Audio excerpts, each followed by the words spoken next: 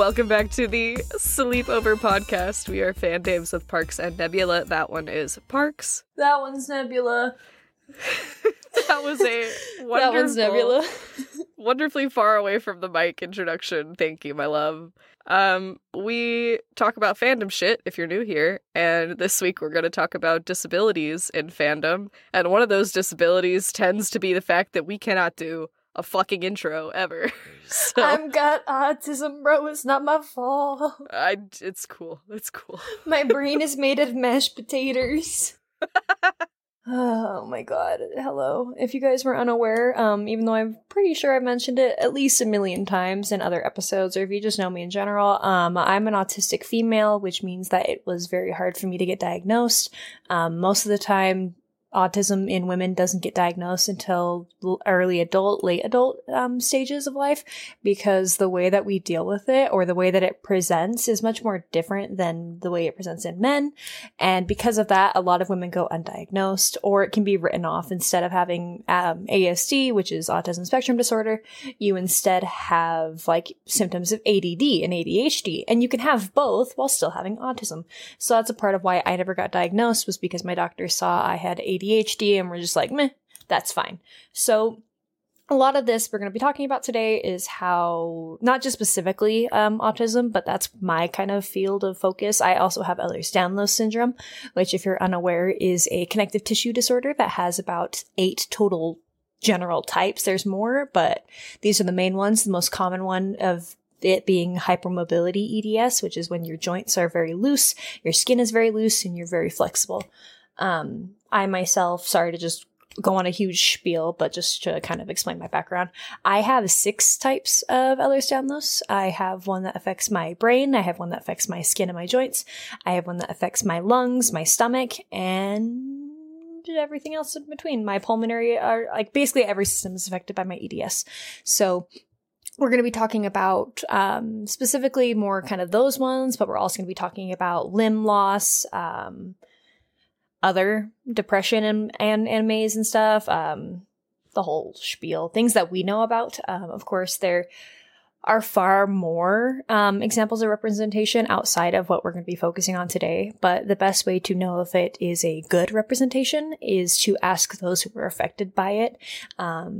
Well, of course, we're not the say-all to what is perfect and what isn't. Obviously, things are going to be affecting other people differently and how they view their representation. If someone is feeling represented by these groups that I'm going to definitely bash, I'm sorry, that doesn't make it invalid as a representation, but for some it can be harmful and some it can be helpful. So it just depends on who you're talking to, and it's best to get education from both of those groups so you know how you can be a good supporter to people with those disabilities. Yeah, it's very similar to like how some like LGBT media might feel really positive or representative to one side of the queer spectrum and then like horribly disgraceful to another. It's a very similar I don't know, problem, quote unquote, I guess, with representation as a whole for any group of people who historically have never had that kind of spotlight shown on them in a way that highlights what they experience rather than making that their personality. Like, you can have shows that are super, super good representation for lesbians, but are also biphobic as fuck in the same breath. Exactly. Or you can have, like, there's someone who is disabled and they're in a wheelchair and that's, like, just a part of them. And then they're treated like every other character. But then they have the fat-phobic character that's just a fat guy carrying around candy bars in his pocket. Like, it's... You can just say Glee. I didn't even know. I was, like, mixing 2 different things in my head. Yeah, except instead of just being the fat-phobic character, she's also black, so it's also racist. Oh, cool. Awesome. Wonderful. I actually, speaking of that, I saw a really interesting TikTok that there is, well, first, there's a TikTok floating around that's like, this is the perfect Disney Hercules live action cast. I will not be taking criticism kind of thing. Put Lizzo in it or else you're wrong. Okay, so that's the thing. They said put Lizzo in as the muse that is the plus size muse that's shorter, right? Well, someone responded to it and said, like, this is wrong because they're gospel singers and a choir. If you were trying to cast Lizzo correctly, you should cast her for someone who has her actual register and her actual, like, vocal range, because this character does not. Another muse does, but because she's a skinny muse, you don't want to cast Lizzo like that. And Lizzo responded to that one and said, yes. That is what you should be looking at. You should be looking at the register. That's what she did in her rumors video, was she didn't, she did the muses in the video if you watched it completely. Like, she did it all the way through, but she didn't fucking cast herself as that one. She casted herself as the lead within the muses. Yeah. With Cardi being the follow-up, because she knows her own range. Obviously, I think she should be casted as a muse, but I don't think she should be casted on her body register. I think all the muses should be black women, but I don't think we should be typecasting based on their body type. I think we should be typecasting based on their ranges, where the muses should go and which parts of the song. If that, of course, is ever... I don't know if Hercules is getting a live-action remake. I thought it was talked about, but it's not been... I don't think so. I think it was just a little fan thing. But I thought that was really interesting to see that Lizzo herself was like, yes, put me in this conversation. I want to address this, because that's what you should be looking at from a musical standpoint and from an inclusive standpoint. That's like when people got mad at... Sorry to cut you off. I'm sorry. No, you're good. But it's like you've seen the casting for the live action Little Mermaid, right? Mm-hmm. People were mad that she's black and that she's taking away representation from gingers, even though her wig in the fucking show is also red. So fuck you. Black women can be redheads. I'm sorry to tell you. But people got really fucking mad that she was casted that way. And they thought they were doing it to, like, be inclusive, blah, blah, blah. Which, I mean, yeah, they're being inclusive. Fuck you. Like, I don't think it matters. But the reason they casted her is because her voice, her singing voice, is so spot on for, like, the character that's what they went with. Like, there's such a thing where it's like people will see people in, like, a box written down to their labels rather than who they are, what they do, anything like that. An example of that, sorry to be like, a lot of people see my body type, and if you're unaware, if you found this podcast on Spotify and you didn't really look into what me and Neb do separately, you're just listening to us for the first time even. If you don't know what I look like, I am 6'4" and I am stick thin. I weigh 120 pounds and I have for the last 6 years. I am completely 0% body fat. I am just a stick. I am bones, organs, and that's it. And so I'm very small. A lot of people see my weight and they think that I'm like the epitome of health because I'm small. Or they think I'm immediately written off as an eating disorder. No one realizes what's happening to me. And that's just an easy, like, kind of example of people don't look past a certain thing. Like, back to the Lizzo situation. They saw the short, plus-size muse, and they're like, that's Lizzo, but they didn't consider anything about her, what she does personally. And that's a lot of the time when representation can be wrong. Say, when they try to put that, like, in current, like, Netflix shows, say, I can't think of one exactly, but I can definitely be, like, more aware of my examples as I go through, but, like, they see these labels and they're like, okay, we want to add a black character who's plus sized. Do it.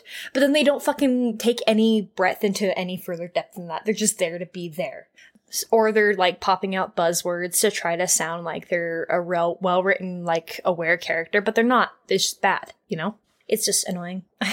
Yeah, it is really annoying. And I'll be honest that when I first met you and I saw all these photos of you, I was like, oh my God, I would kill to look like Parks. And you started talking to me about everything that you deal with. And I'm like, dude, no. My lungs are held together with staples. You don't want to be me. Yeah, like, if I could pull apart some of me and offer it to you, I absolutely would. Like, it's so frustrating to hear people envy other people and then to be caught in that spider's web, and you realize the only reason that they exist like that is because they're not supposed to exist like that, and the idea that we should exist like that doesn't even fucking exist. Like, there's no achievable and attainable body standards where you would be happy, healthy, comfortable in your skin and still be, like, I don't know, desired, for lack of a better word, by others. It just doesn't fucking exist. It doesn't. It never fucking does. And I'm sorry we're focusing. I know this is a disability episode, but the easiest way to explain this breadth that we're trying to talk about when we talk about representation is a lot of more people can relate to like body dysmorphia, not feeling comfortable in their skin, having body issues. It's a much more relatable and easier, like palpable way to describe what we're talking about before we kind of get into a bigger breadth. Because if you're not autistic, say, if you don't have any health problems, God bless you. I don't know how the fuck you did it. But if you don't know how to relate to these things, it can be hard to break down and understand it. So that's kind of why we're focusing right where we are. You know, fun stuff. Yeah. But shall we get started with our bad representation first? Because I can totally go off. Yes, absolutely. If you've ever watched Big Bang Theory, I want to crush your head like a fucking Coke can. I have been called, like, Sheldon typed by, like, people in Comic-Con groups. Anytime any sort of mention of autism comes up, people are always first to be like, Sheldon? Bazinga? Like, shut the fuck up. Sheldon as a character is one of the worst, most offensive, like, terms to bring up autism in any such way, because the way they abuse, like, he's really smart and he's socially inept is super fucking insensitive to people who go through this. Obviously spectrum disorders are very different, and even calling it like a 1-to-1 linear spectrum, like a lot of old media has been before, has been a really bad idea. The best way to think about autism is like a soup, because everyone's bowl is going to be a little different. Sometimes you'll get more carrots and you're a little bit more better at talking to people. Sometimes you're not very smart and breaking things down on a linear scale is very hard for you. It's a different experience for everybody. I'm more socially inept than my friends. I can eat anything, but like Connor, who also has autism, can't handle sauce because it's just not good for him texturally. Autism is so different, but the way they do fucking Sheldon is so offensive. He's the butt of a joke for it, and it's not good whatsoever. Especially in young Sheldon, terrible. Fuck Big Bang Theory. Fuck everything they try to do regarding their takes on disabilities. It's all shit. It's all garbage, and I fucking hate it. Well, it's not, like, that's not even mentioning how it doesn't make you any less of an individual if your soup is different than another's. And exactly. Big Bang Theory harps on, well, these people are still good for society because they're smart and because they work in engineering, or like, what the fuck do they do? I can't even remember. They're STEM, rocket engineers, mathematicians, like, I don't fucking care. Theoretical physicists. Which is a whole other issue, because then you're saying, okay, well, as long as you can contribute to STEM industries, then you're worthy. But if you're autistic and smart and an artist, get fucked, because you're not going to be able to engage. You can't bring anything here. Yeah, you're not productive to society, and that's so stupid. It's just masking the high functioning and low functioning titles, which hate. Is so stupid, because that's the linear form. I can be high functioning in certain aspects, and I mean, I am high functioning if we're breaking down the actual term. Like, diagnosed, I am high functioning. But even then, like, specialists in the autism fields and, like, medical professional fields are taking away that term. They're using it less and less when it comes to diagnosis. And of course, we're also pushing away from, like, the term specifically for Asperger's, because it's made by Nazis to separate people. Not good. Yikes. But going down to these, like, more circular soup-based... The soup isn't an official medical diagnosis, but there was this infographic that I saw a long time ago, and that really helped me. It really helped, like, my friends. Like, Ryan is autistic, Connor's autistic. Having that helped us kind of all split where we stand and sense our differences and help us push ourselves better as people. But do you remember that show? You've watched Bates Motel, right? No, but I know what it is. But you know the guy who played the kid, right? Yeah. That guy got another show, I think it's called The Good Doctor, where it's like this really young kid like managed to surpass medical school because he's autism. He has autism and he's really smart. Fuck that show. For the same reason, fuck Big Bang Theory. I like the actor. I think he does a great job. I really loved Bates Motel, but I'm really disappointed by this show because the way it's done is just so fucking one-sided and dense, and it's back to like, you're not really useful in society unless you can bring something to us. And I really hate, obviously, autistic people are smart, but we're not smart for an autistic person. Like, you know, I hate the whole thing of like, we have to be super, super smart and we have to be like super on top of it if we want to be recognized as people. And that's what a lot of like autistic media represents, which is super stupid, super fucking stupid. I hate it completely. We've gotten so much better representation lately, and surprisingly, I'm gonna praise Blizzard for once. The way they treat Symmetra's autism, it was not one of those things that they had to do, like when they dropped that Soldier 76 was gay, where it's like they were in hot water and they're like, well, he's gay. No story, nothing. They're just like, he's gay. You're like, oh, any context for that? He's gay. Even though we've set up this, like, lifelong romance between him and Anna, probably. Like, that's what they were setting up, and they're like, he's gay. We're in trouble with Hong Kong, he's gay. I don't think this last bit was, like, pandery like that, because it just happens, but, like, with the Tracer one, it takes time to build a comic, so I don't put that under the bus. The Soldier 76 one definitely fucking was, though. But the way that, like, Symmetra was written, she's always been autistic. Like, her voice lines are always kind of hinting that she's got that sense of, like, focus on one thing, which is completely common in hyperfixation, stuff like that. And it was made canon in one of her stories, and Jolly Bamani, who is actually one of the reasons I started doing talks at panels and stuff, and the reason I started getting involved with, like, autism voices, was because at a comic convention, or a gaming convention... She is the voice of Symmetra. She's the voice of Symmetra, yes. Yeah. I'm gonna meet her at FanX this year, by the way. Again! Yay! Yeah, I'm gonna go tell her about fan names specifically, and, like, how...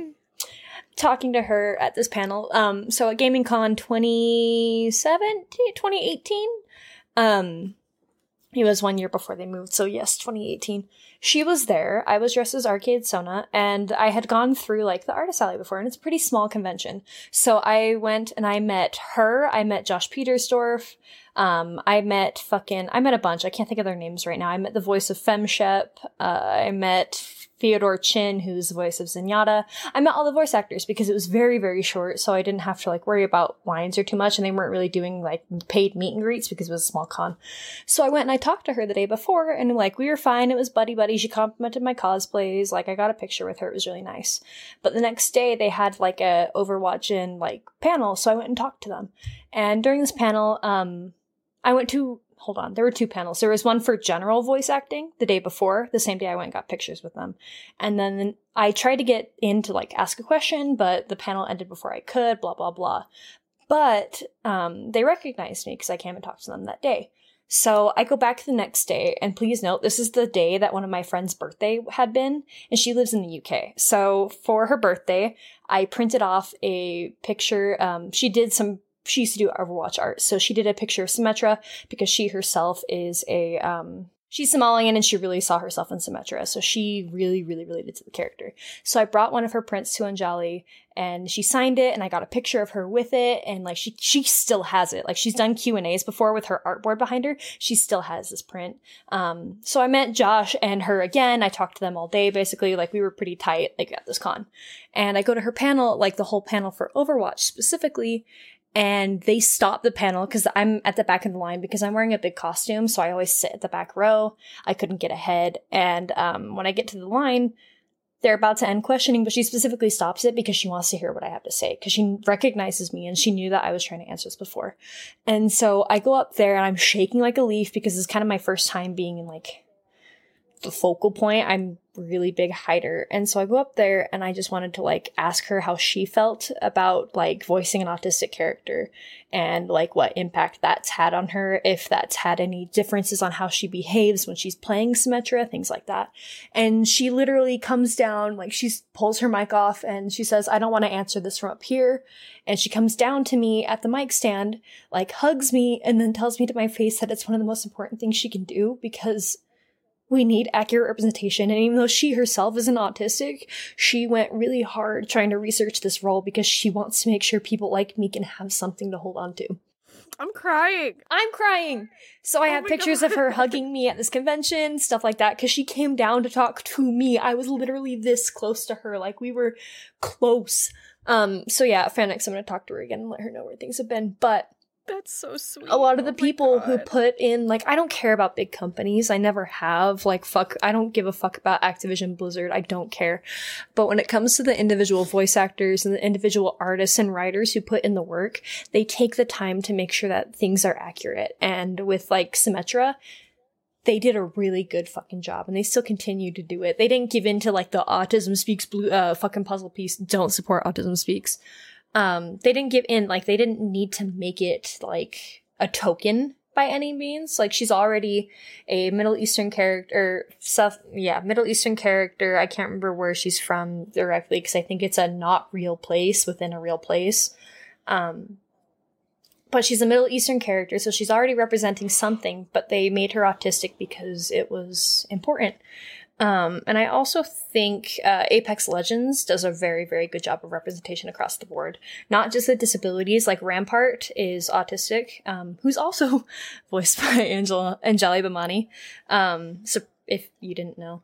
And there's one more I can't think of who's also autistic. Shit. I can't think of her name. Apex Legends. Is she the British white girl? Yeah, with the curly hair. It's like an androgynous name. Yeah, right? That's why I can't think of it. Rampart is, though, and she's the one with the big gun. Shit. Hold on, I'm gonna Google it. Yeah, I'm Googling it. Oh, Horizon. Horizon's autistic. Okay. Oh, so is Watson. Watson, that's the one I was thinking of. All three of them are, like, autistic as hell. Or they're written to be neurodivergent. Watson's definitely confirmed autistic, though. But Apex Legends has non-binary characters. They have pansexual and bisexual characters. They have a canon lesbian. Apex Legends is the fucking GOAT. But they also do a good job of, like, not making a token of their, like, characters. They're there, and they have autism. That's what it is. And by the way, I do not use person-first language, or I don't use, like, person-first language, because I don't think it's disrespectful to be an autistic person. I am an autistic person. I'm not a person with autism. My autism is a part of me, and that's just, I'm not going to put myself first, because I'm not going to diminish this part of me that I have. Just make it clear. I'm sorry. If you use person-first language and that's more comfortable for you, by all means use it. But for me, that is not how I want to describe my disability. Sorry, I'm, like, rambling a lot this episode. I just want to make it clear. No, I think that's really, like, important and stuff, because it's representation is about everybody else's experiences shown to those who do not have them. And so that's what our whole goal with this show is to communicate, this is what we experience, and also this is what we got out of these fandoms and media that we engage with. And then we discuss, okay, it affected me in A, B, and C, but it affected you in X, Y, and Z. And, like, those are a big part of why representation should exist, and why it is one of the most important things with media rep, is because it's the human experience, and that's why media exists, is to be a part of humanity. So it fucking pisses me off when people are like, we don't need this. Like, you don't need it, but other like people 4 do. million people do. Yeah. That's life. But of course, that's, like, having autism is not the only disability in the world, obviously. There's tons of examples. There's tons of bad examples. You know what always gets, like, really badly done is anyone in a wheelchair. All, like, wheelchair representations are like, I can't stand, like, obviously there is such a thing as, like, not being able to stand but having a wheelchair. But there's also people, there's a show on Netflix that did this. It's called Never Have I Ever. The rest of it's kind of whack. The writing is whack. But the main character, when her dad dies, she loses the ability to walk. She can't feel her legs because of a grief-induced, like, psychosis, which is real. That's a real thing. Obviously it comes back, but they do a really good job of, like, taking care of, like, how this happened to her. Like, she goes to therapy through it. Speaking of Netflix shows, like, Atypical also did a really good job being, like, showing autism representation without being, like, Big Bang Theory about it. Sorry to jump back and forth, but a lot of people, like, with wheelchairs, I feel like another thing now, I've had to use a wheelchair because I have hip dysplasia from my EDS. My mom uses a wheelchair for the same reason. And so it's like a lot of the times when you see wheelchair users, you don't get that, they're kind of lazy about it. And usually the person in a wheelchair is able-bodied, so they don't know how to act like a person in a wheelchair. Whack. It's whack. Glee does a terrible job. Fuck Glee. I want to say that if someone offers you a wheelchair in real life, it is not a fucking insult. And I am pissed and tired of it being used that way. Mhm. When I was in college, I worked as a gallery guard at a museum. And one of the first things we were taught was, hey, the only way you can experience a gallery is by moving through the space. If someone is elderly, on a cane, or even just has their own whatever that they don't want to disclose to you, and it might be hard for them to stand or walk for long periods of time, this is where we keep wheelchairs. We keep several of them so that guests can use them. They don't have to give us a reason. They can just have them. And if you see someone walking in that you think that might be helpful, be sure to offer it to them. And I said that, like, whenever I needed to all these guests, like, if you would like, I can get this out for you. And several people were very, very thankful for it because they didn't think it would be offered. And I remember at that same time, I think I was like a sophomore or a junior in college. No, it would have been a junior in college. I was with Whoop's family and we were going to a museum in the city. And we were with his grandmother, and she made a comment she might have to sit down part of the way through. And I just said, oh, I'm sure you could ask one of the docents for a wheelchair. And she whipped around and was like, I'm not that old.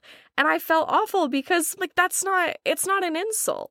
My grandmother, one of the people that I respect most in this world, was in a wheelchair the entire time I was alive. She wasn't an amputee until she was in her 70s, I think.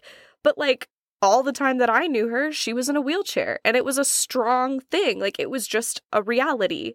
It wasn't, to her, she didn't consider it a disability because she just kept doing the same shit every day. But, like, that's how you have to look at it, is that everyone uses it differently, and it should never be an insult. Ha! So then when I see this shit in movies or TV series and they're like, oh, I can't feel my legs. Don't do this. Just push my wheelchair through here. I just vomit. They're like big pity characters because they're in a wheelchair. Not even with a wheelchair. Anytime there's like any form of like amputation or there's any disability whatsoever, it's always a pity factor. And I fucking hate it. Like, I'm so sick of shows doing that. I'm so sick of seeing like chronic illness used as a pity point because it's not anything to pity. It's just my daily life, you know? If you don't break down or see like the reasons why these things happen to other people or a way to familiarize yourself with the way it works, you're not going to ever know. And so representation is always really, really important. Another good representation is like, I know I'm going to lead you into this so you could talk about it because I know you want to talk about it. Well, really quickly, I do want to step in about the last thing, is that you had mentioned now that, like, this generation is getting older and able to create media that can represent better. Interestingly enough, recently I watched 2 horror movies that have 2 disabled characters that are in wheelchairs in them, and they're from the 70s and 80s, and they're actually fairly representative of someone in a wheelchair, surprisingly. Mm-hmm. And, like, it sucks because it is a horror movie and it's a slasher movie, so almost everybody dies. But, like, the way that the way that we're talking about it is still much better for the time it came out than a lot of things are even now. The 2 movies in particular I'm talking about are the original Texas Chainsaw Massacre and Friday the 13th Part 3. Because, and I know you're laughing at me and you're smiling I'm not laughing right now, at you, I just knew where you were going with this. The minute you said it, I was like, nope. I'm here. Because the brother Franklin in the Texas Chainsaw Massacre, the only part that I was like, about the wheelchair rep was in the very beginning when it has the little text scroll and it says Sally and her invalid brother Franklin. So I'm like, well, he's not invalid. He's just disabled. A sign of the times. But even then, nobody makes fun of him because he's in a wheelchair.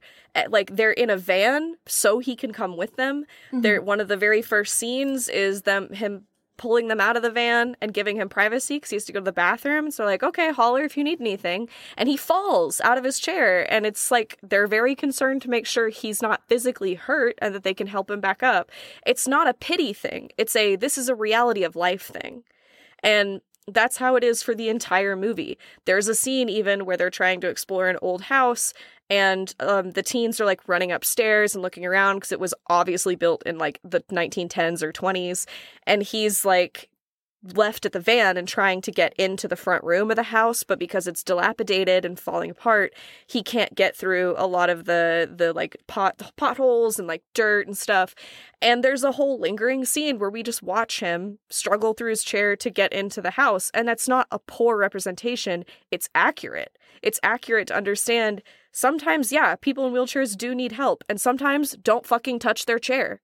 Like those are just the two realities of it. And he's mumbling to himself, like, oh yeah, let's go see this. Come on, Franklin, come along. But you guys aren't fucking here. Like, he's mad because he's not being able to talk to anybody because they ran off.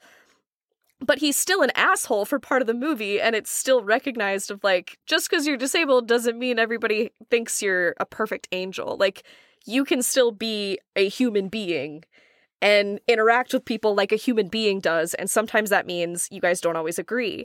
So I really liked how they handled the brother in that movie, and it felt very real to how the people of those age groups of like 17 to 20 would interact with someone in a wheelchair, especially a younger brother that they had to bring along because they're going on a trip, and it felt very real. I'm glad you bring that up because I fucking hate disability infantilization. I fucking hate it. If you see someone who is disabled and your first instinct is to like baby them, I'm gonna beat the fuck out of you. I'm gonna break in your house. I will throw rocks at you, bitch. I will break you. I agree with you. And in that same vein, for the Friday the 13th Part 3, the character who is in a wheelchair, it's not a permanent disability, it's a temporary disability. So he says, like, he's not completely certain, but he said it came from an injury, he's healing, he thinks he'll be able to regain feeling, that's what the doctors say, we'll get there eventually, but for now, this is where I'm at. And he doesn't let it stop him. He says he's still training, he's still doing what he can, and he is still a sexual person, which is another thing that people refuse to acknowledge for people who are disabled or autistic or have like any kind of severe disability, be it mental or physical. They don't want to acknowledge that they can be consenting adults.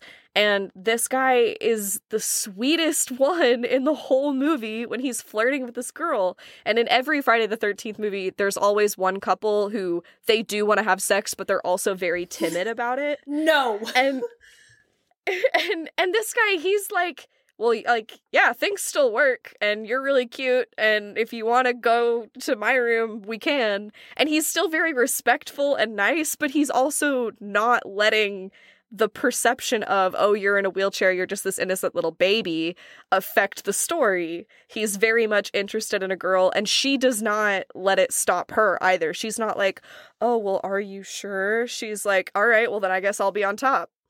Cool. Good. Yes, but no. No sex. None in that movie. Do not.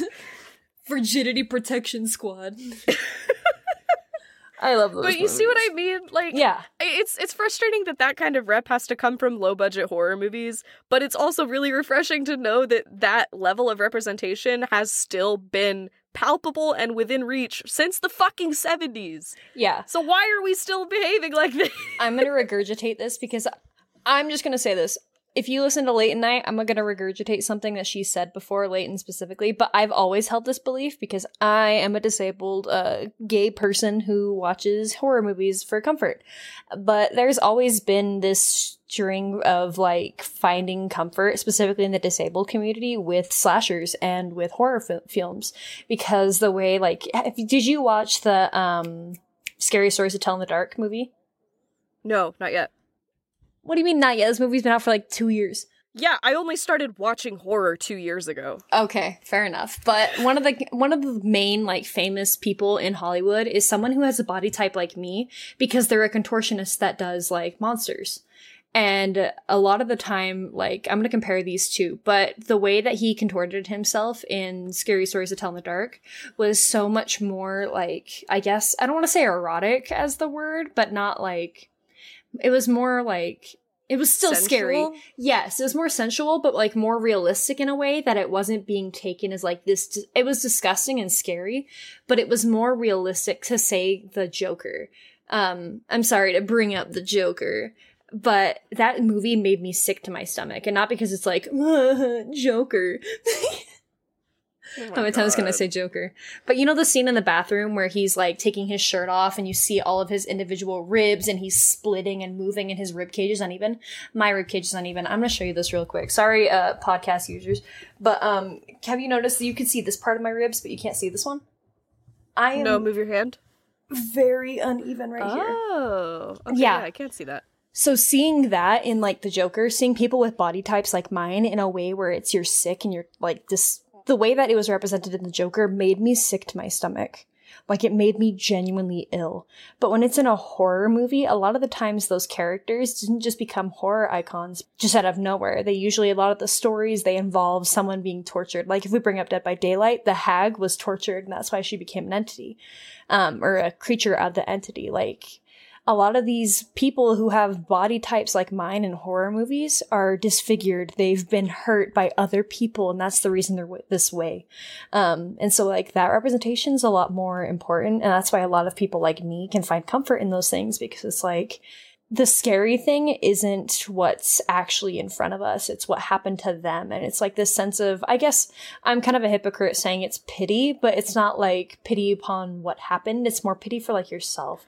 And it's a lot more easy to break down those feelings you have and kind of just realize that, like, whatever, people, you can break down horror movies, I guess, a lot more and find a lot more to relate to because it's a controlled environment. And so when you're seeing things like yourself in a controlled environment like that, it's a lot more easy to relate to.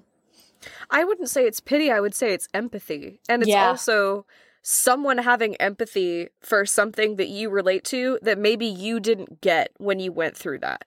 That maybe someone, instead of being empathetic, was sympathetic, or they were in a pitiful manner to you, and that, like, that sours that feeling. So whenever you get to experience in a controlled environment on your own terms an empathy that you wanted, or even just something close to what you wanted, I think that that's what affects it a lot. That's also why I like haunted house movies and ghost movies, because that representation is often for abused women. Mm-hmm. Like, the haunted house is the best representation of domestic violence against women in most modern media. Did you see The Babadook? Because that's kind of what it is her own grief. Not yet. It's on my list, but I haven't seen it yet. Most haunted house movies are ghost movies, not the fucking Conjuring series.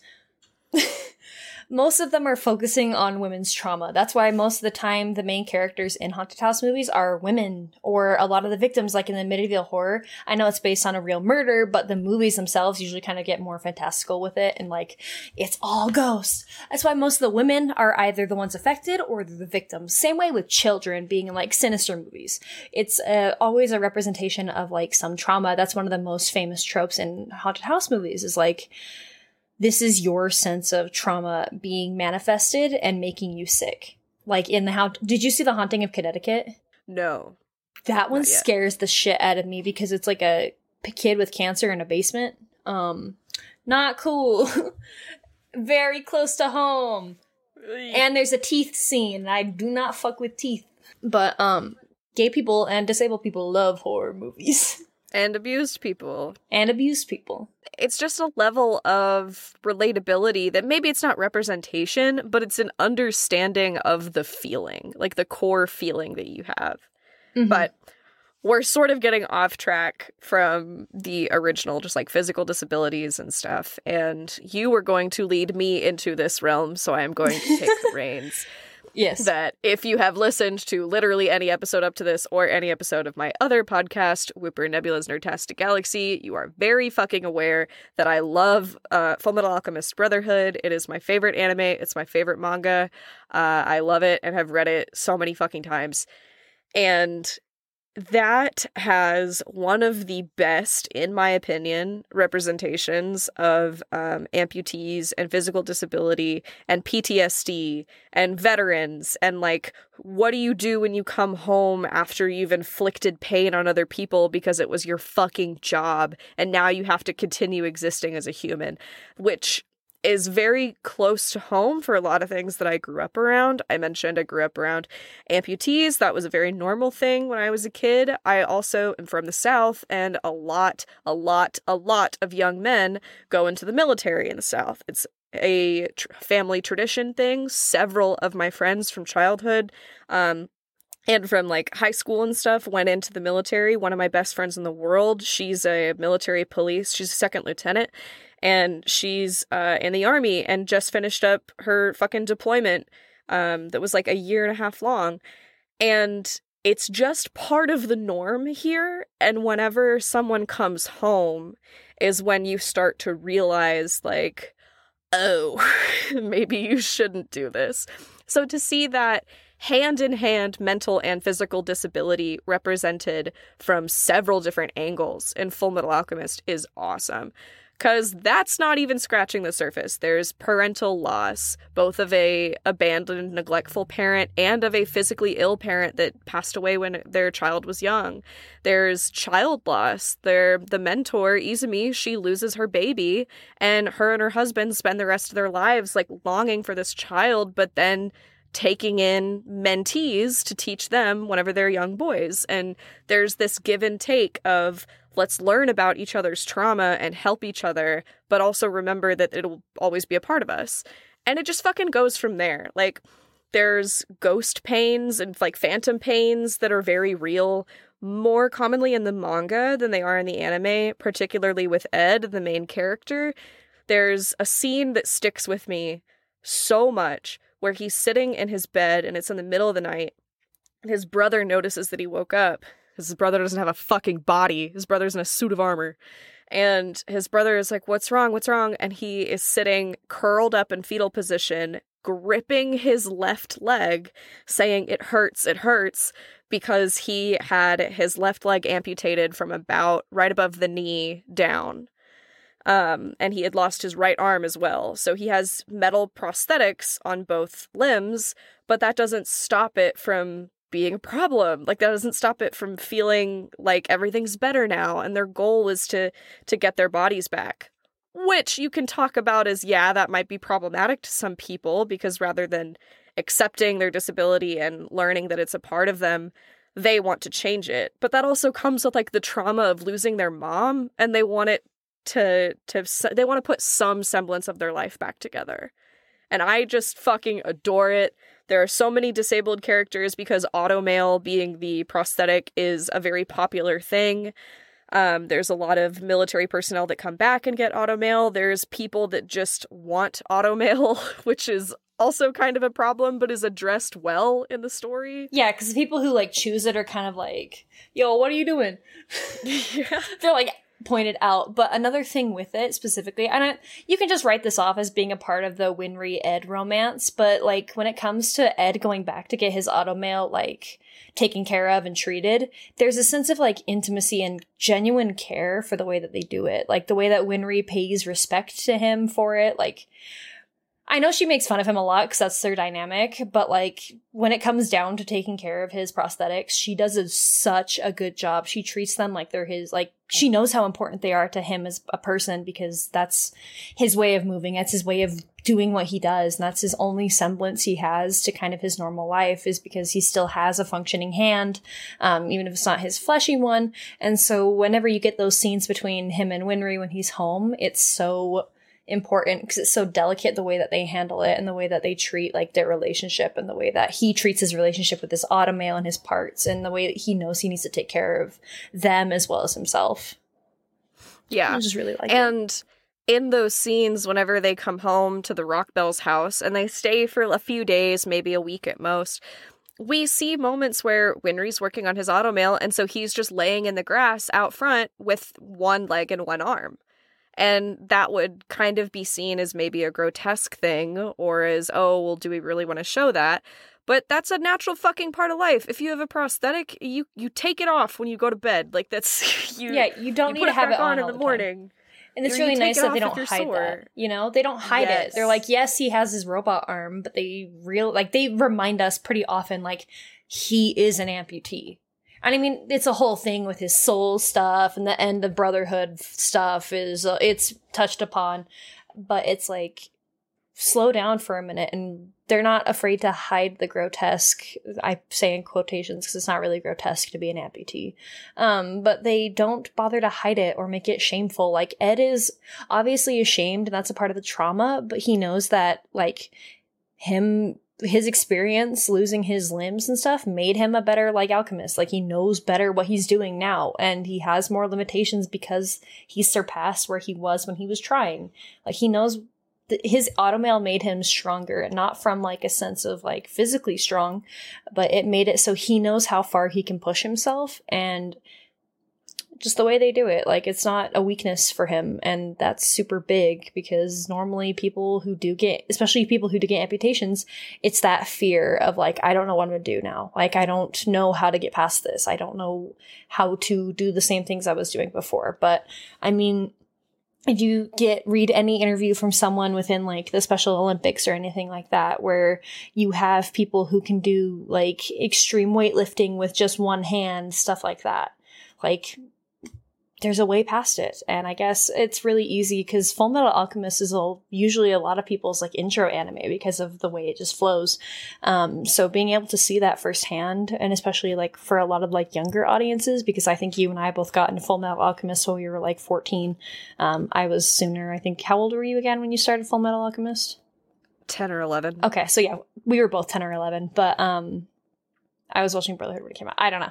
Either way, it's a lot of people's first time animes. And so for them to see, like, this isn't just, like, a Western idea to deal with, like, disabilities like this too, because Western shows weren't doing a good job of covering it. So we didn't really have good representation of that. But Full Metal Alchemist was like, hey, yo, fuck you. We're doing it. Like, he's not ashamed of himself. And if he is, it's because he's dealing with severe mental illness. It's not anything that he's ashamed of physically. It's more of just where he's at mentally. He can't handle it sometimes, and getting through it. Obviously, losing his arm the way he did and losing anyone's limb whatsoever in real life is kind of traumatic. And so obviously he's going to be ashamed of that, especially when it was his own fault. But, like, they don't hide it behind this weird romanticized pity party of a event, you know?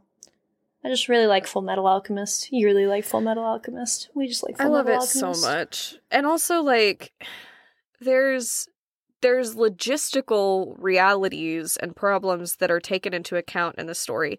Whenever he goes north into what is essentially a tundra, he has to have very specific automail switched out from his ports, because if he just takes his regular automail, it will freeze and possibly kill him. Mm-hmm. And whenever he goes through the desert, he has to be very aware of his automail because it can burn his flesh off, so he can't stay outside for too long.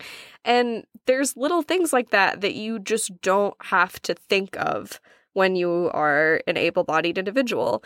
And it's also things that come into, like, effect in your everyday life. Like, I didn't even consider the logistics of how sweaty I would get when folding up my dad's chair and putting it in the back of my car in the middle of July, you know? Like, little things you have to think of, or, like, okay, well, it's cold, so now we have to, like, get an extra blanket or what have you because they're in a wheelchair, which Snuggies are a lifesaver for that, and fuck people who say Snuggies are stupid because they're not for you. Yeah, they're for wheelchair users. A lot of people don't know those as seen on TV things are disguised mobility devices. The same way that fidget spinners picked up. Fidget tools are a big thing because if you're like me and you have to, I'm usually an audio stimmer, or my way of stimming is having my phone in my hand. That's why, like, when I'm recording the podcast or when I'm doing something, I'll just be scrolling. I'm literally just unlocking my fucking phone and unlocking it again because it's a way for me to move and still feel some way of grounding. That's what stimming usually is. And so, like, fidget spinners were a thing way before. Weighted blankets were a thing way before. But the minute they got rebranded as something else, people fucking ate them up. They were shameful. Like, weighted blankets for, like, autism purposes and for disability purposes were looked down upon, and then they got rebranded as gravity blankets, and now everybody fucking wants one.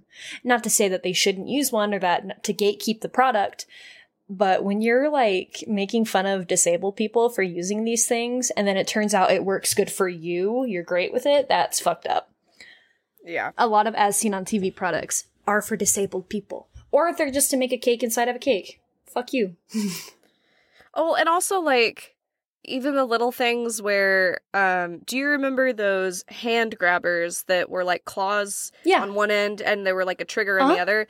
And when I describe these things to a lot of my friends or people my age, their first reaction will say, oh, like the toys that had the dinosaur heads on the end. And I'm like, no, like the disability fucking product that people use to grab things off of a shelf because my grandmother had like 4 of them.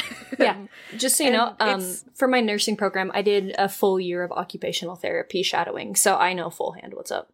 But yeah, there's tons. Like the Snuggie was for that, for people in wheelchairs. It was made. That was made for people who can't do it. There's the thing like it's kind of like a shoehorn, but it's attached to a string. It's for socks, but people would fucking make fun of it because they don't get it. And we used to have people from schools around us when I was working at the U, like in occupational therapy shadowing. And when I was doing that, we would have people from schools come and they would like make fun of, like they would put on the jackets and stuff with the tools and stuff, and they would make fun of them. They were laughing the whole time, not realizing that people need help closing buttons, or people need help putting socks on or shoes on. Like, fuck you. Fuck you. It's really, really frustrating. And like, even I don't know if it's as common in some areas of the US just because of like weather in general, but at least where I am and like places where it's very humid, people will always know what the fuck is up because of scar tissue. Like they'll be able to stop and say it's going to rain tomorrow because my scars hurt. Like my legs hurt. That happens to me. And I can't breathe. Like my lungs hurt because my entire lung is full of scar tissue. Like when it's cold outside, I can't be outside. Yeah. And I have friends who had that whenever they were a lot younger, that they had some pretty severe surgeries when they were kids. And in high school, they'd be like, oh, man, it's gonna get like real fucking rainy these next few days. My legs are gonna suck. And people would make fun of them. Like, what do you mean? 1, that's cool as shit that you can tell what's gonna happen. 2, that sucks, and I'm very sorry that people do not take your invisible disability into account because they don't get it. And it's really frustrating that it's so many compiled little things. So again, tiny little things like that are taken into consideration with things like Fullmetal Alchemist and a lot of other movies and whatnot, and I just want fucking more of it, dude. Like, I just want to see so much more. And I want to see more, like, mental disability representation. I want to see more mental health representation that's not just, oh, I'm depressed, so I'm going to lay in bed. Like, I don't know if I have autism or ADHD, but I do know that I stim like all the time. I fidget all the time, to the point where while we were recording this, I gave myself a hive on my thigh because when I don't have something to fidget with, I just start rubbing back and forth on my skin. Do you ever do that? Yes, all the fucking time. Yeah. I used to bite this part, like between my thumbs. I used to bite it because I was nervous, because it was my way of stimming. If I didn't have access to like my phone and stuff when I was doing stuff, I would bite my skin because I needed to do something. I needed to feel something. I needed to be moving, you know? Yeah, that's how I do. I've like just up and down my thigh, but not in a like a, ooh, I'm touching my leg way. It's like I have to feel the skin literally rub off of my hand because that's what's the texture and the tactile thing. Like this. Yeah, I always like on the ridge of my hand where like your fingers. Yeah, meet. like I don't know right here. I rub this part Yep. big time. Mm-hmm. It's just things like that when you see someone in a show freak out or stim, or like even, can we normalize the arm flaps, please? Because that's the one thing that I see people make fun of so often, and it's like, it's not hurting you. It's not hurting anybody. Let this individual do what they need to do. Or when neurotypical people get mad at people bouncing their legs. Oh my God. I'll kill you! I mean, I hate it personally because I have a sound sensitivity because I'm autistic. And so sometimes it will really grind my gears. Like things like people filing their nails, people stirring cups for too long, bouncing their legs, drives me up the wall. But I also know who I am as an autistic individual, so I will put in my AirPods and turn them the fuck up. I don't need to deal with it, you know? Your AirPods? AirPods. Fuck you. You are not making fun of my stutter right now. In an episode about disabilities. Because I have a stutter. We're in an episode about disabilities right now and you're making fun of my stutter. Yeah. Because I have one too. Fuck off. I just... being disabled's hard. And I'm so sick of people being dookie about it. And, you know, dookie. I'm just a person trying to get by. There was something I wanted to say, but I completely forgot. Shit. Were there any other characters that you I wasn't going to go specifically about characters. It was just more of, like, where we were at. there's a lot of the thing about like how people don't consider it, or they'll make fun of them like with their knee, like your friends talking about their knees. I have the same problem because my joints, I get small like flares of inflammation because my EDS, and I just get sick and my fingers hurt and I'll start scraping like my cuticles like really badly. But because of my surgeries, I have scar tissue all up here. Like I have major scars on this side, like under my boob to the side. I cannot wear bras because of this, but I will always get people commenting like on my boobs or on my nipples because, you know, it's offensive for me to not wear a bra. But no one understands that it's severely painful because I have scars all open on the side of my back. I'm covered on scars all around my chest cavity. Like I can't wear a bra, but people don't fathom that. And you know, my disability is not the only one that doesn't allow me to wear a bra. There's people who have severe like spine displacements that can't wear bras. And so like there's so many expectations put on, especially women, where it comes to how we upkeep ourselves that don't allow for disabilities. There's people who like hold this expectation for like clean houses even. And I know tons of people who can't maintain a house because not even from like mental health. I mean, that's a big part of usually why houses can be messy or things aren't done is because of just the inability to mentally handle it. But physically it's hard. Like my house when I lived with my mom was not always spotless. So that was, you know, I would always be apologizing to friends when they came over because it's like, I'm sorry, the sink's not like perfectly clean. It would be clean enough for us to live in it. And it wasn't like it wasn't like a biohazard or anything. It was clean, but it wasn't like spotless every time someone came into the house. Or we would have stuff just kind of like that. I'm not saying we're like hoarders, but like we'd have like a box that was out of place or something that wasn't put in the cabinet or the dishwasher wasn't unloaded yet, stuff like that. And it's like, it's just a weird expectation because people don't fathom that normal tasks get put off by disability or mental health or physical health all the time. And we don't get representation of those things. So no one can really, neurotypical people who don't have health problems don't know where to start when it comes to this thing. You would think like, just clean, like, I can't just fucking clean. I can't stand up for more than 10 minutes because my blood sugar is so low I might die. Like, to loop the show back to fandom, can we discuss how Tumblr kind of introduced this wave of, like, kind of ableist behavior, like, with otherkin stuff? And, like, there's nothing wrong with self-diagnosing if you have a plan to get diagnosed in the future. And you just don't have the means to by now. But there was like a wave of self-diagnosing, specifically on Tumblr, that was extremely toxic. And not because it was like someone just trying to get by, like while they were waiting for anything. It was people who were self-diagnosing, but then like using mental health as like a way to flex on someone. Like it made them better.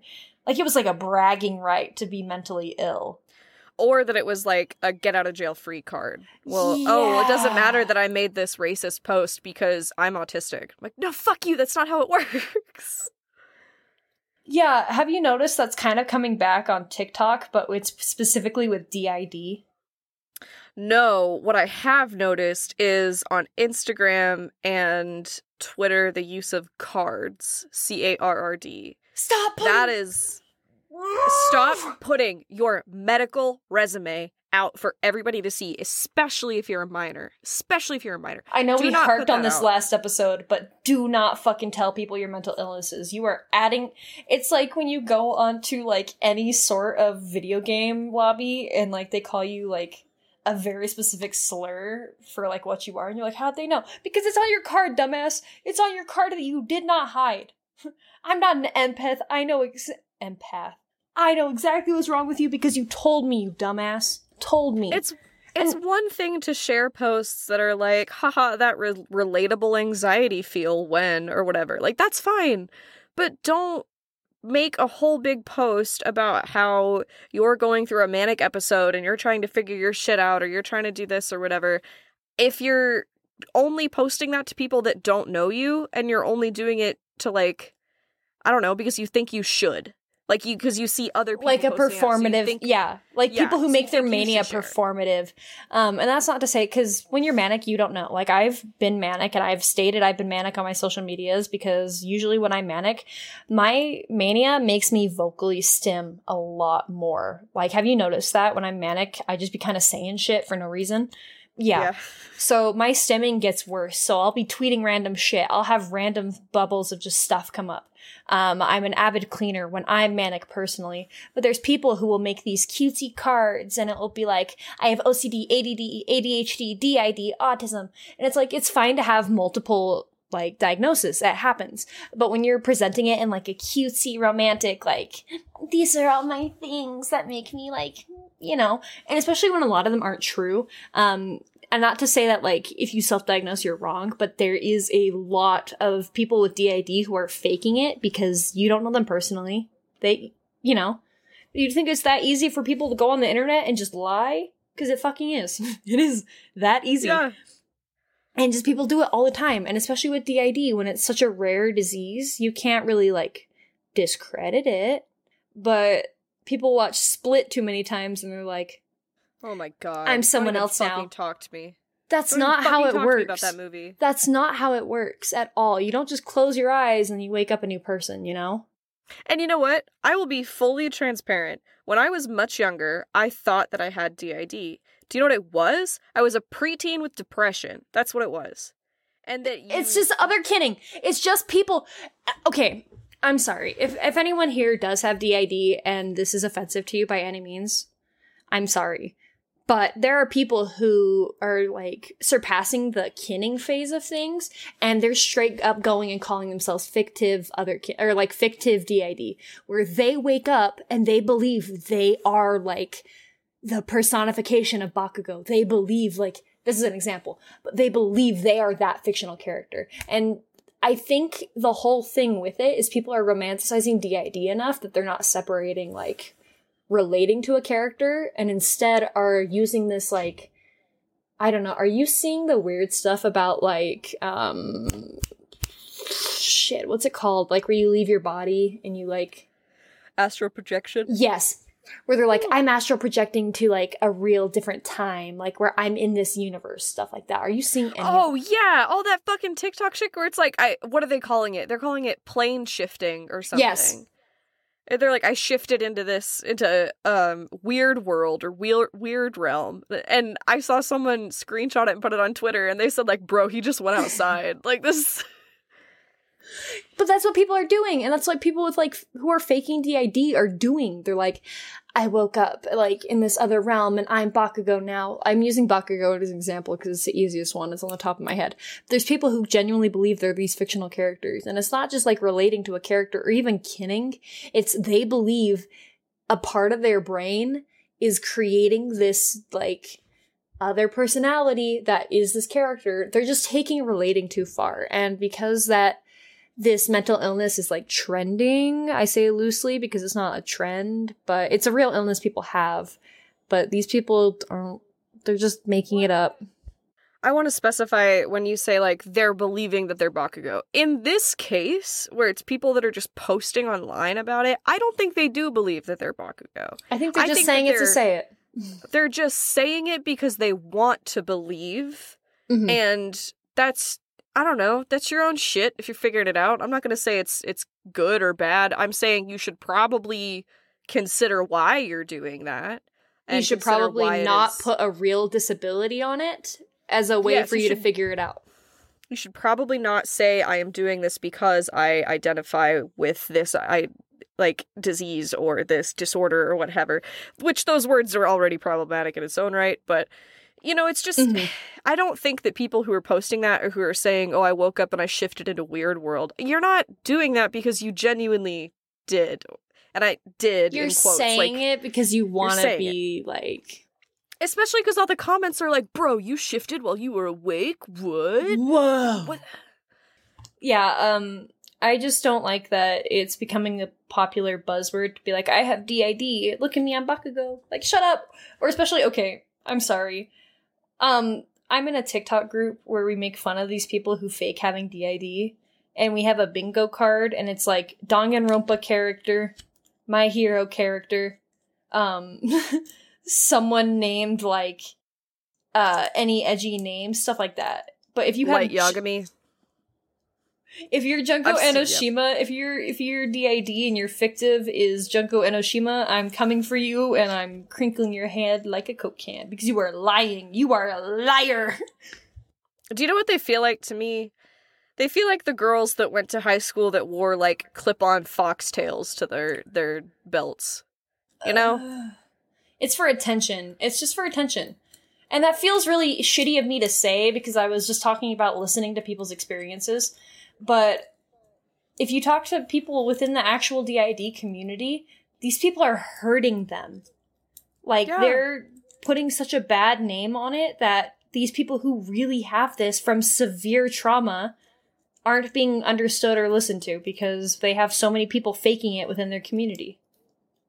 And it's harmful. You know what? I also want to specify, if you think you have DID, if you truly think you do, if you truly think that you're exhibiting symptoms of some sort of disability or something that you think you need to be diagnosed with or that you would like an answer to, we are not talking about you.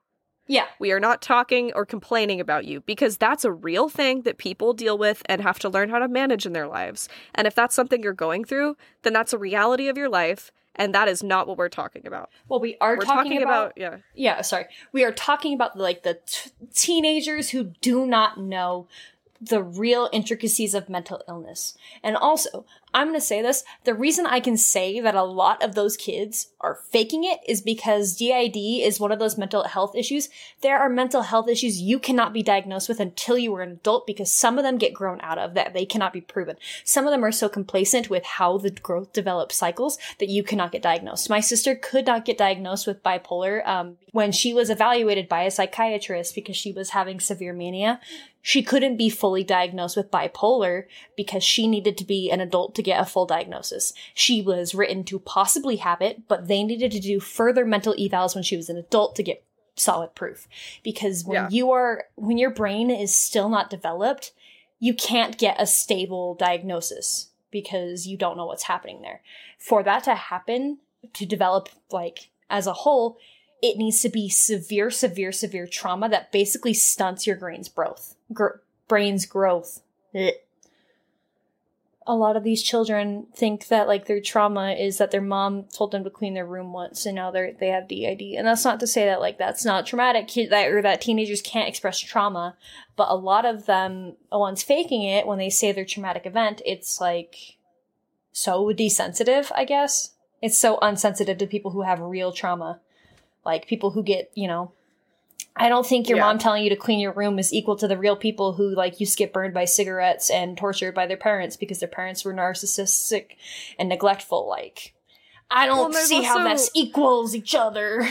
There's a middle ground there, too, because, like, I remember when I was in high school, I came home from a high school trip. It was, like, my junior year trip or something that we were doing with one of the clubs I was in.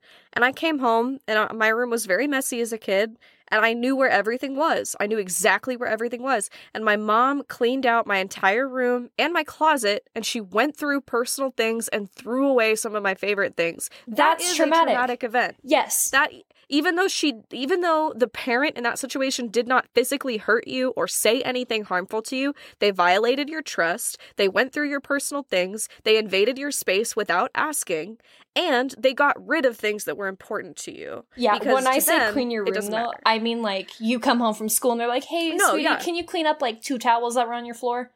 That's not fucking abuse. You did not develop DID because of that trauma. No. Shut up. I want to specify, there are tons of levels in between getting burnt by cigarettes and yelled at constantly and more, not to say mild, but not as intensive. Not physical, intensive, obvious trauma. Yeah. There are so and both many of them can different fuck you layers to up. it. Yeah, again, I live by the stupid little school teacher poster that has the 2 dogs on it that says, how deep is the mud? Depends on who you ask. And it's like a chihuahua and a golden retriever. I live by that poster because it's very true. I don't care how stupid it sounds. It's true. It because you're deep in the mud? Is that you in a kiddie pool? Is that why? Shut up. Is it because you can't stand in the 4-foot section with me? Don't call me short. Do you have to paddle in the 4-foot section? No, in the 5-foot section, I can stand on my tippy toes. I can't go farther than that. I'm 5'2", dude. The 5-foot section comes to, like, right here. I hate you. Stop it. Leave me alone. But yeah, and I'm sorry if this comes off as insensitive to people with mental illness, and I'm not trying to minimize anyone's trauma, but when it comes to these trends, I'm going to call them trends, where people are faking having certain illnesses on things like Tumblr, TikTok, Twitter, a lot of it is harmful to the people who really do have it, and a lot of it desensitizes the severe issues that these things are going through. And so obviously it's easy to make jokes when it affects people who really do need help. It makes a lot of people more less resistant to getting a diagnosis, because it's like, I don't want to be that person. Like, I didn't tell people I was autistic for a long time, because at the time that I was diagnosed, a lot of people were faking being autistic because they tried to use it as an excuse to get out of stuff. Like, that was a really popular thing. And it's really rough that that's like the world we're in right now, but a lot of people saw being disabled as a get out of jail free card, and that's why a lot of people lied about having these disabilities. It's kind of like when you go on Twitter now and someone will say something like exceptionally racist, then when you say something about it, they're like, I'm 15, you can't. Like, that doesn't matter. Shut up! Also, the trending thing that you mentioned with, like, they're pretending to be this, they're pretending to be that, I've noticed it as a cycle. When I was in high school, I was in late middle school, early high school, the trend was to pretend or to assume that you had schizophrenia. Yeah, it's the same thing. When you were in high school, that era, it was to assume you were autistic or to pretend you were autistic. And now it's to pretend that you have DID. Which is just the same kind of crew that was in the schizophrenia, where they're like, I have another personality, like, I have so many voices in here, except I am them now. Shut up!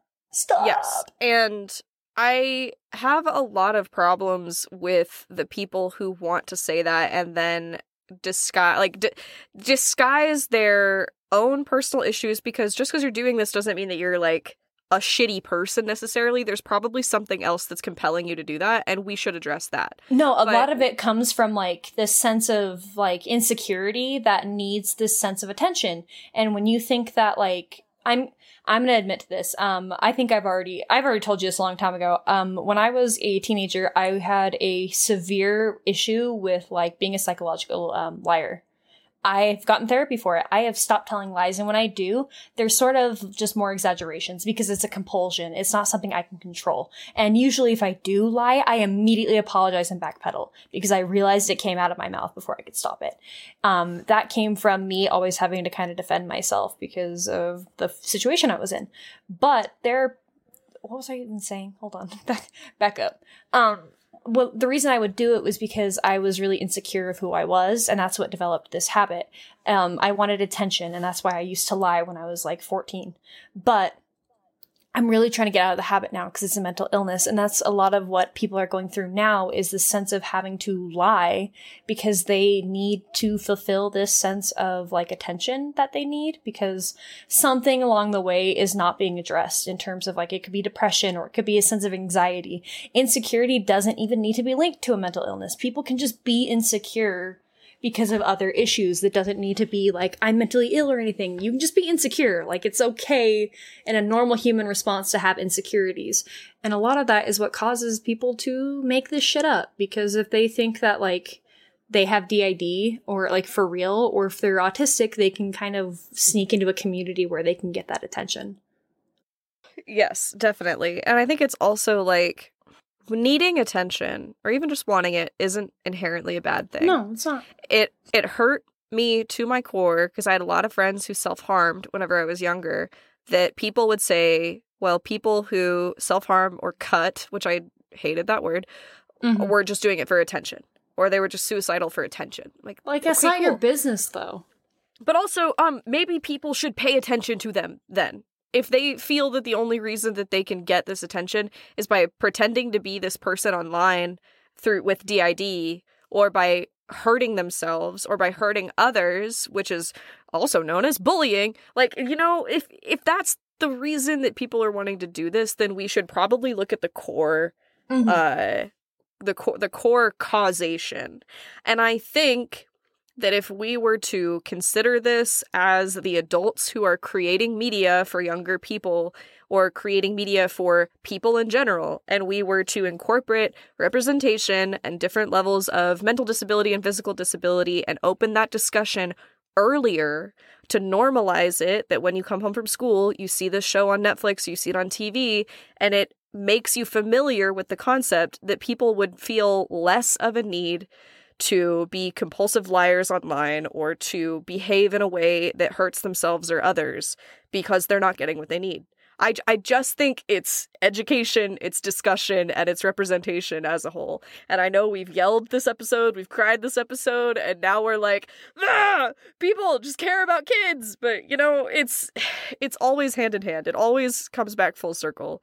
And I'm sick and fucking tired of these poor kids feeling like they have to do this online and then getting made fun of and then us making fun of them because we're getting pissed off by it. Well, it's like, it's rational on both sides because we're allowed to be frustrated by it because we're seeing the cycle repeat. And it's not even the fact that it's like, you know, in the same way that we were, where we were like being groomed on the internet by 30-year-olds that we had to appeal to, so we were lying about ourselves to them because we needed attention. It's the fact that like we're frustrated because we were the sample group for this, but it's still happening with the younger generation and it's not changing. It's like they're not learning anything from us, and you still have people within our age group that are taking advantage of these teenagers who are just like these preteens and teenagers who are just trying to get by. So obviously we're allowed to be frustrated that like this is still happening, and we're allowed to be frustrated that these people who are lying about this are, because they are hurting other people. It's not like their fault that they're trying. I mean, it's their fault that like they're hurting other people because of their actions, but it's hard to know how to get help in these situations, you know? And it's hard to recognize it because when you're a teenager, you don't get these ways of understanding how your brain works, and that's fine. It's really normal to not understand where your brain's at. I didn't fucking know half the time where I was mentally, and I was fucked up, and that's fine. I admit I was very fucked up, and so I'm not going to anticipate. I still don't know where I'm at mentally. I know. I'm 23. I'm almost 24. So like, I'm not going to get mad at a 14-year-old for faking DID. Am I going to make fun of them? Probably. I'm sorry, but at the same time, it's like. No, I'll make fun of you for saying that you think you're Junko. I'll make fun of you for that. I'm not going to make fun of you because you think there's something wrong. I'm going to make fun of you for going online and saying, I am this literal serial killer from an anime video game. That's what I'll make fun of you for. And I'll do it with all the love in my heart. Anyways, we've ranted for a long time. Yes, we absolutely have. But I hope there was some semblance of, I don't know, cohesion and coherence in that hour and a half's worth of rambling. Well, it's just like we talked about what was good representation and why it was good representation. The fact that it was able to affect us personally.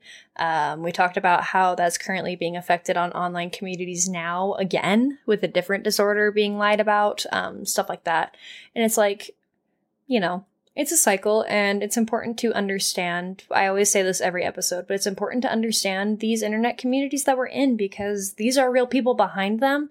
And if you want to move forward and progress in a way that's productive, you have to understand what's causing these things, and you have to be aware of them as you go through. It's the same thing as cultivating your feed, except you're helping people understand that, like, these compulsions, these things that you feel like you need to lie about aren't necessary.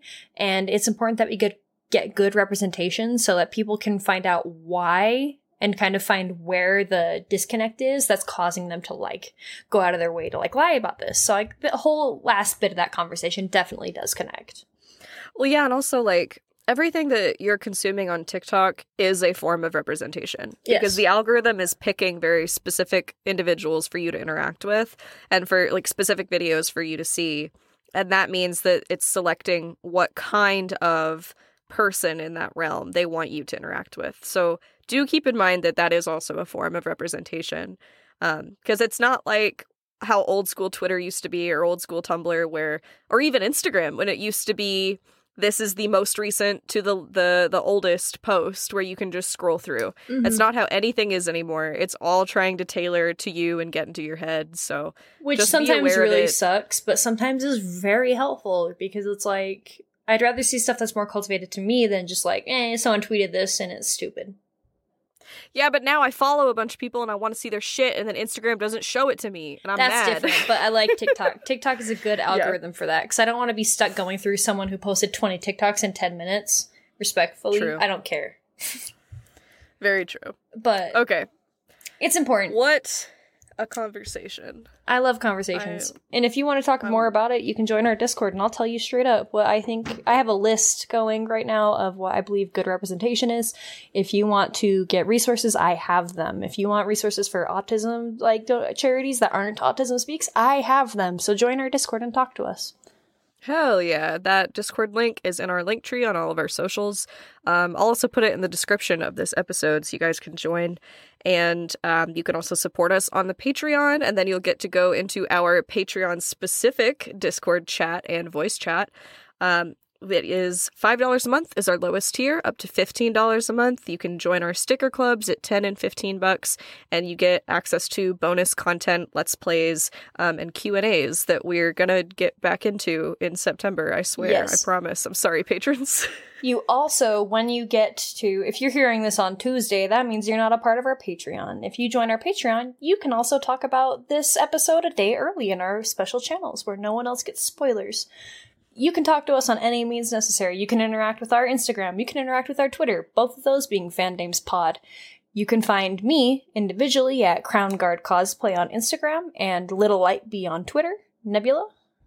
You can find me on Twitter and Instagram at Nebula_Inky. And do you want to list off our wonderful Super Saiyans for the month? I didn't open the list. Give me 2 seconds. God damn it. Why are you not? I'm sorry. I'm usually the one prepared. Boomps. I hate gay people. Oh my god. There she is, vocally stimming. I'm sorry. I'm nervous. Shit. Is that why you stim when we play Dead by Daylight? Because you get nervous because we're running around? Yeah.